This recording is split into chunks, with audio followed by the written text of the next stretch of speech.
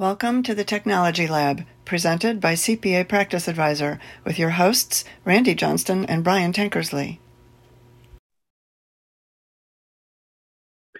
Welcome to Technology Lab. I'm Randy Johnston with co-host Brian Tankersley, and we are so pleased to have our guest with us today, Jeff Gramlich, who is the Managing Director of Accounting at Validis. Now, I've known Jeff a long time, 20 plus years, and my rule of thumb with Jeff is when he tells me something's going on, I believe him because I think I've always known him to be right on his observations.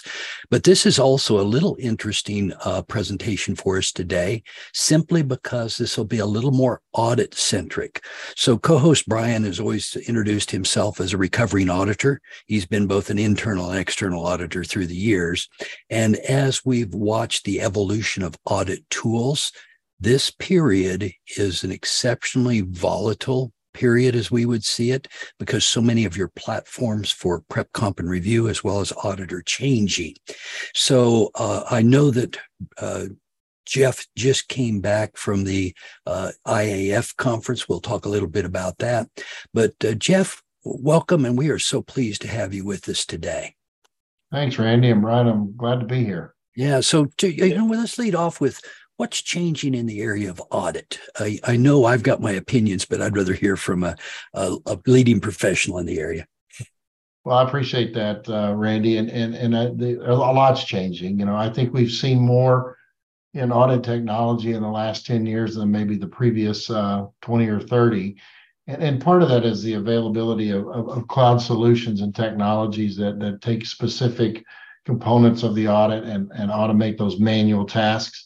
And then part of it is around AI, and what we've seen in the last 8, 9, 10 months in generative AI is made it for a very exciting time. So we've seen a lot in the technology world coming, but we're seeing that really to this construct and a different way of doing an audit. We've got partnerships across both sides of the pond, and we're seeing more, and what I spoke about in Europe was this data-driven audit concept. And so that's the biggest thing that's changing now. And we see that across all firm sizes, from the big four down to the smaller, technologically innovative audits. And all of that's been brought on by this new wave of technology to really look at data differently and to look at how we do audit and the audit steps and the procedures and the assumptions. Yeah, that's very interesting, and I appreciate you joining us here today. You've been one of the top executives for the software folks leading the profession for decades, and I appreciate your insights, because you've been at the edge, you've been at the cutting edge of this for a while.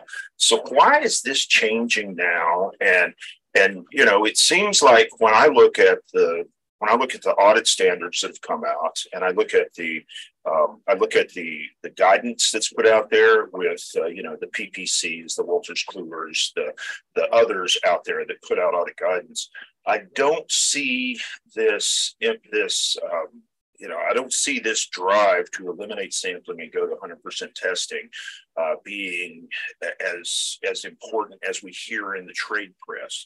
And so it seems like there's kind of a disconnect there. Talk to that, if you don't mind. Yeah, so let's break that down. So if you just do a 30-second history lesson here for a minute, we fundamentally have done audits the same way for almost 100 years in the States, and over 100 years in Europe, and that is gather the client's data, go down our assumptions and our checklist, go down our procedures, and methodically and accurately pull out a sample and test this against the sample, and then see if we get enough results back to where we're satisfied with that sample, or do we apply alternative procedures until we get an answer. And the profession has done a wonderful job over the years of being highly accurate and reliable with our audit approach. But that doesn't mean it's been a perfect world. And now with the construct of data and availability of data, do we have the ability to pull in data and look at it first, and then use the data and some analysis around the data at the top level to really then go look at the outlying events and transactions that occurred during the year and really audit instead of sampling, but statistically. So if I could tell you, Brian, you can audit the same way and pull in 100 samples out of a pool of 100,000, or I can go look at the data and tell you which are the specific 30 you need to look at. You might be more interested in looking at just those 30 instead of looking at 100 and waiting for the responses to get back, and eliminate a lot of that, and then apply the proper procedures around the 30 that you know are statistically outlined. And we've never been able to do that before. We couldn't get data out of old systems. And now we extract the data and provide it in a standardized format, but we do it on premise systems and more on all the cloud systems. And our future certainly in cloud-based systems, we're accessing that data at the most granular transactional level, not just trial balance or just GL summary, but GL detail, GL AR and AP is what we do, and it's the availability of that data that's driving this. And you said we. Now I'm assuming you're talking about Validis, the group. Yeah. Sorry. Yeah, absolutely. Talking about Validis and how we approach it. That's why the Big Four and the next largest firms and more advanced firms across the globe look to us for our data, because they need it consistently. That's the output side, but they need it at that most granular level. And that's the use case that auditors are most interested in, is when they can get that data. We don't want auditors, and auditors don't want to become data people. They've been forced to manipulate data and chase data and extract data over the years. Because if you think about it, when I did it, Brian, and I know I'm older than you, but our technology was a copy machine. We got paper, we copied it, we gave it back, and we were really good on a 10 key. We went from that process to just automating it by sending the auditor an Excel file, first DOS or Lotus 123 file, and then an Excel file. But we never changed the process. And now with our integrations, and including the one with the CPA.com and the DAS solution, that process is changing. So how many ERPs do you tie into at this point with Validis?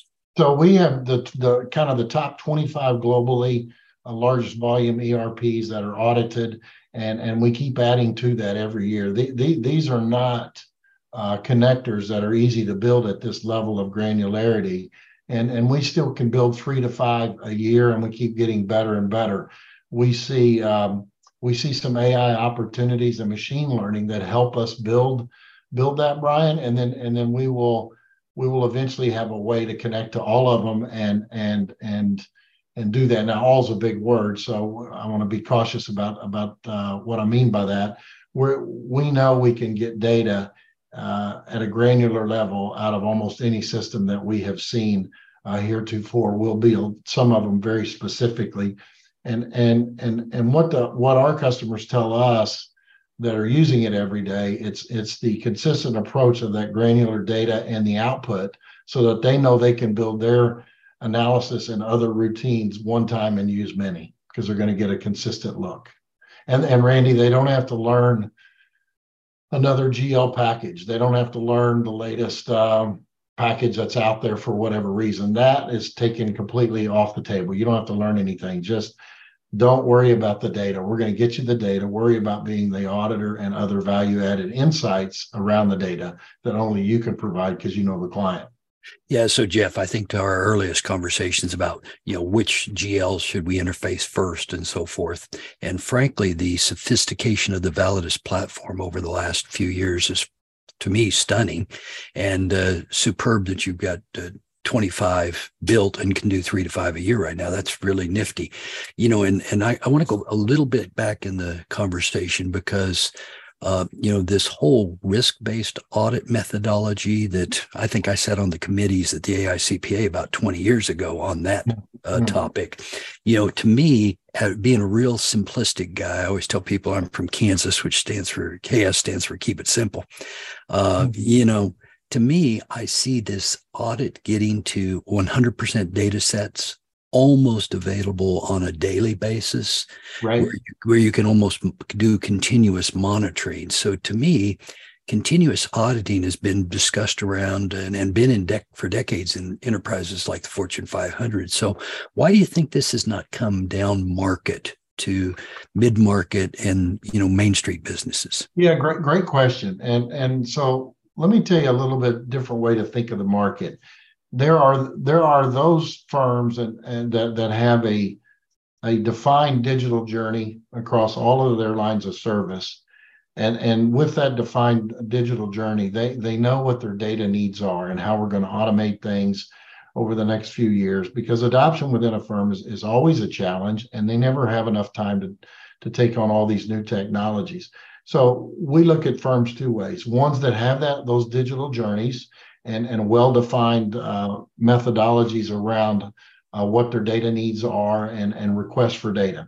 And those firms we sell directly to. Then there is the other firms that need help and need guidance, because we can give them the data. If they don't know what to do with it, it's not a win for anybody. So they need guidance from the AICPA through the DAS solution, through WK, through Thomson Reuters. They still need that guidance on how to use this data and how to grab the data, analyze the data, look at the data, and then change the procedures and the steps they're in. So I think that's the key. Which group do you fall in? And everybody's in one of those two buckets. The bigger firms have their own internal procedures and that they follow, and they know exactly what their data needs are. The continuous audit, Randy, you're right. We've talked about this for 20 years, and there was a big push to move work out of busy season for these mid-sized clients and so on. And by and large, for the most part, it didn't work.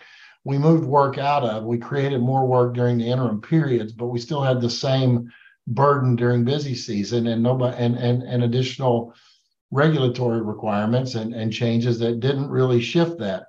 The largest firms, the Fortune 500, they obviously have to do continuous audit. You cannot take on a client that size or of magnitude and transaction and sophistication sets that you can't just wait till the end of the year and pick that up. That's not going to happen. You'd spend all year doing it, and you couldn't put enough human resource on it to analyze it. So they continue to get better at it. What the standardized data approach gives them is a way to do it quicker and more efficiently and look at interim periods with a full data set. So when you think of an audit, the planning, the execution, reporting, we've built some best practices around each of those major phases around why to grab the data. If I can get a look at the data 10 months in before and sit down with the CFO, instead of just rolling last year's questions in the planning phase of it and where I'm going to focus. If I have the data and I'm an auditor and I can look at that data and see what's going on, my questions are much better. Okay, so you mentioned this future state, and you mentioned that the big four and the big firms are already doing this. How does the U.S.'s audit profession compare to Europe and the rest of the world? Are we kind of leading this effort, or are we behind at this point? I would say we're leading the effort. But I would say that we're not like light years ahead of this, because the big four are global and they have global teams and platforms. It's not just the big four, it's the next largest groups beyond that too. They have global teams with people very involved from all over the globe, and Europe and the European countries and staff are very creative, and they're playing a key role in making sure that those requirements, as they look to automate and streamline these procedures, that their requirements are taken into consideration, and they bring in some very creative ideas. In Europe, there are certain data sets that are also much further along than we are here in the States. I mean, they have standardized a lot of the banking, for example. So if you go over there and you look at bank data, it's much more standardized than it is here. We have a significant number of different types of banks, and thus the standardization underneath that is somewhat of a challenge. So in some cases, they're leading in that area. But in terms of just global input, Brian, at some fundamental level, an audit is an audit. And within these big firms, audit is the line of service that travels.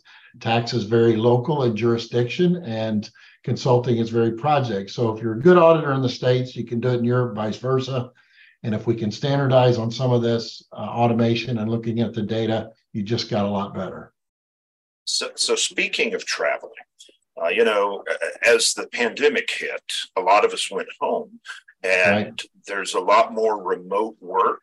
And the Big Four have had significant outsource operations for 10 or more years. Tell me a little bit about how and again, finally here, I think the skill needs are different today than they were when you and I started. So tell me a little bit about how the staffing is changing and how, what a candidate looks like for 2030 for an audit firm. Yes. So, we're hiring more and more different skills because the pipeline for accounting graduates and master's students and auditors, has continued to decline over the last couple of years. So the actual supply is down, and those taking the CPA exam, that's gone down as well. A couple of interesting statistics, though.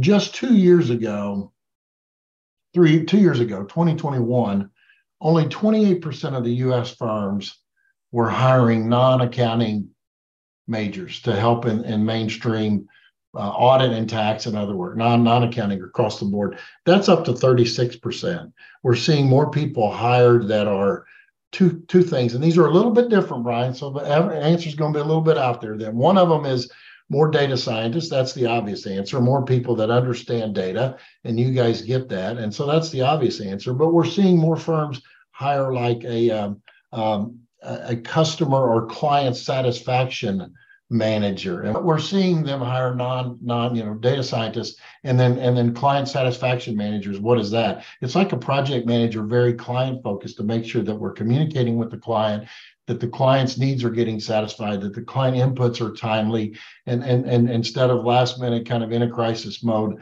et cetera. And they're taking some of that communication load off of the auditor or the tax professional to just interact more cleanly and consistently with the client. So that's just a totally different profession. But one of the other statistics I want to give you guys, and this is very informal, I guess is the right word, or informal. I get to talk to partners at the Big Four and smaller firms almost every day. And one of the questions I started asking years ago is, what's your client load relative to, and because you're the technology partner trying to implement. And it's interesting, the answers I got. Most of them were at 30 to 35 or more clients a year. Yeah, and not uncommon. Some were way more than that. And now they're trying to implement some kind of, or evaluate some kind of new technology within the firm. And the way we ended up kind of drawing this down was firms that were actually advancing and making year-over-year progress. They had whittled their client load down to 15. So 15 came out to be kind of a magic number. If you're doing 15 client engagements or less, you had some time to give toward technology, innovation, and implementation and evaluation, 10 to 20 hours a week. So that was a good number. And then the most advanced firms, their partners that were ahead of technology, had actually whittled that client load down to zero. Took them 4 or 5 years to do that because you can't just unplug that quick. But the ones that were really advancing it the most, they did not carry that load. So 15 or less to get started and continue to work that down. Very unscientific, but an interesting number just the same. And what was interesting to me is that played out whether it was a small firm, single office firm, or a global firm.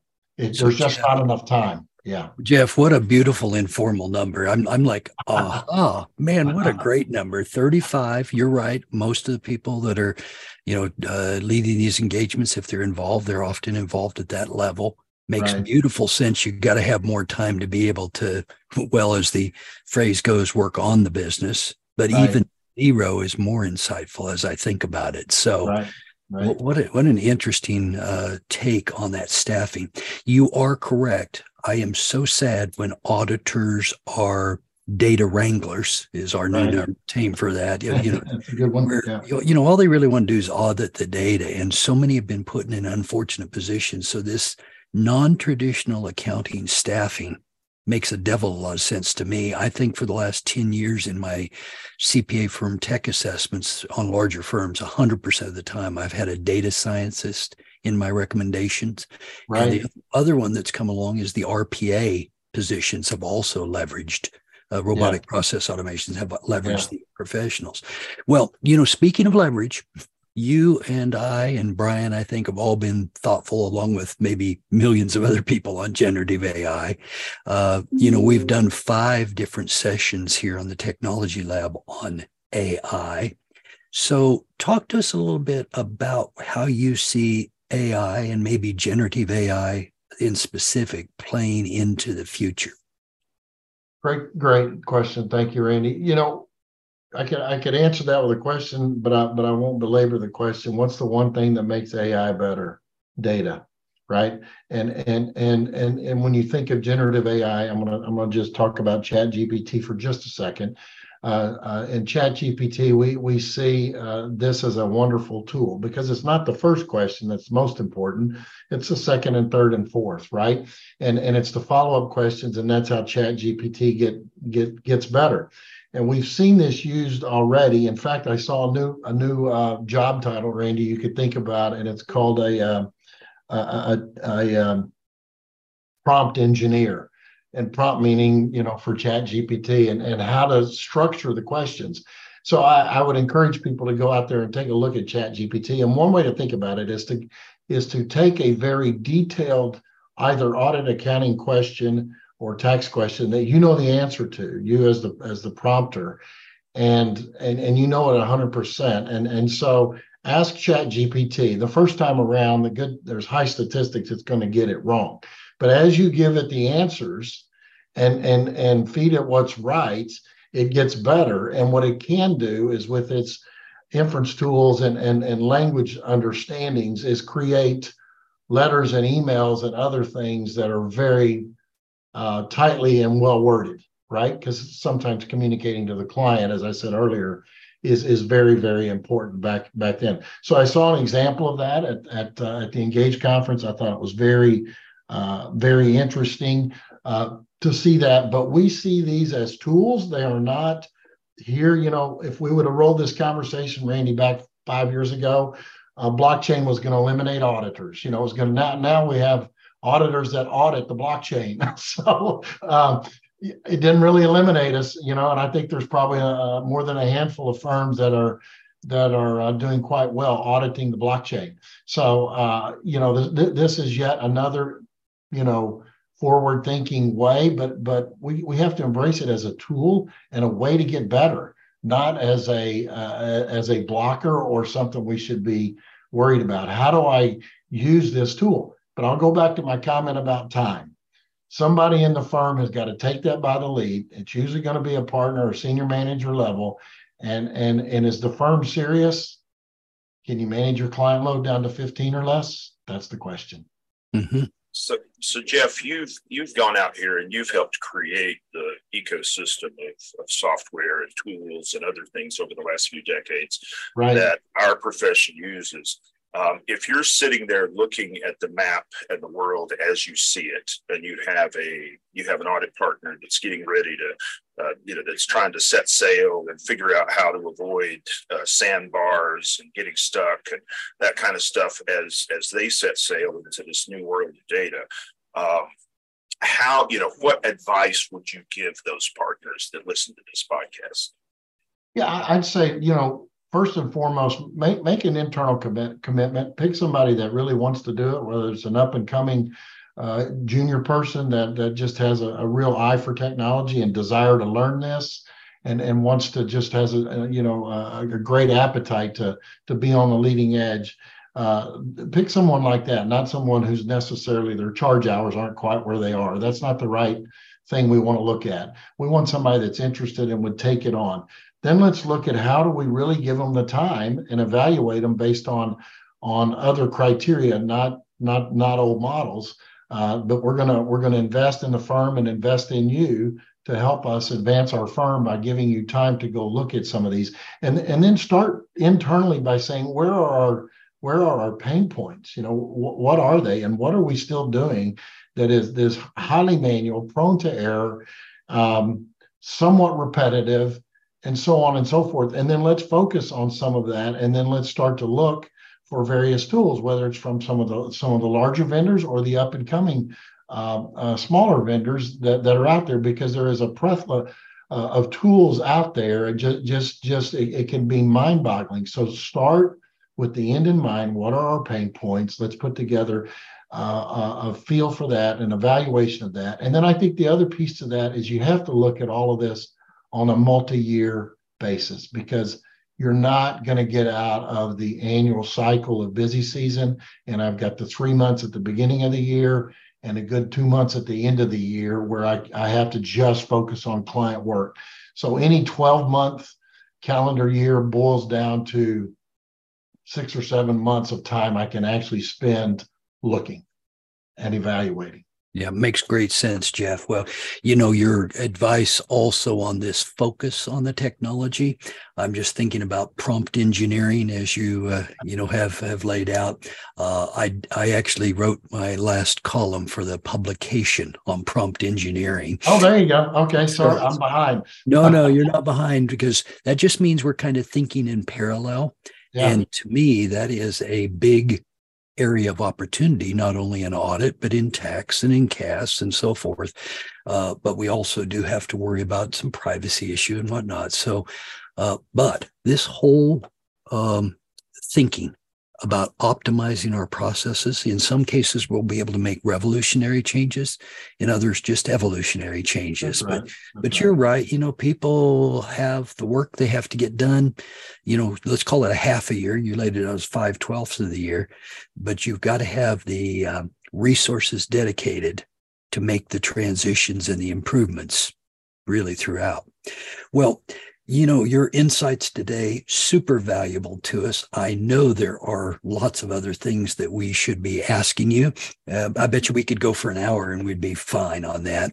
I do know that, not only from, prior times where you were at Wolters Kluwer, but today where you're at Validis, the Validis tool, I think, has done a lot of good for the profession.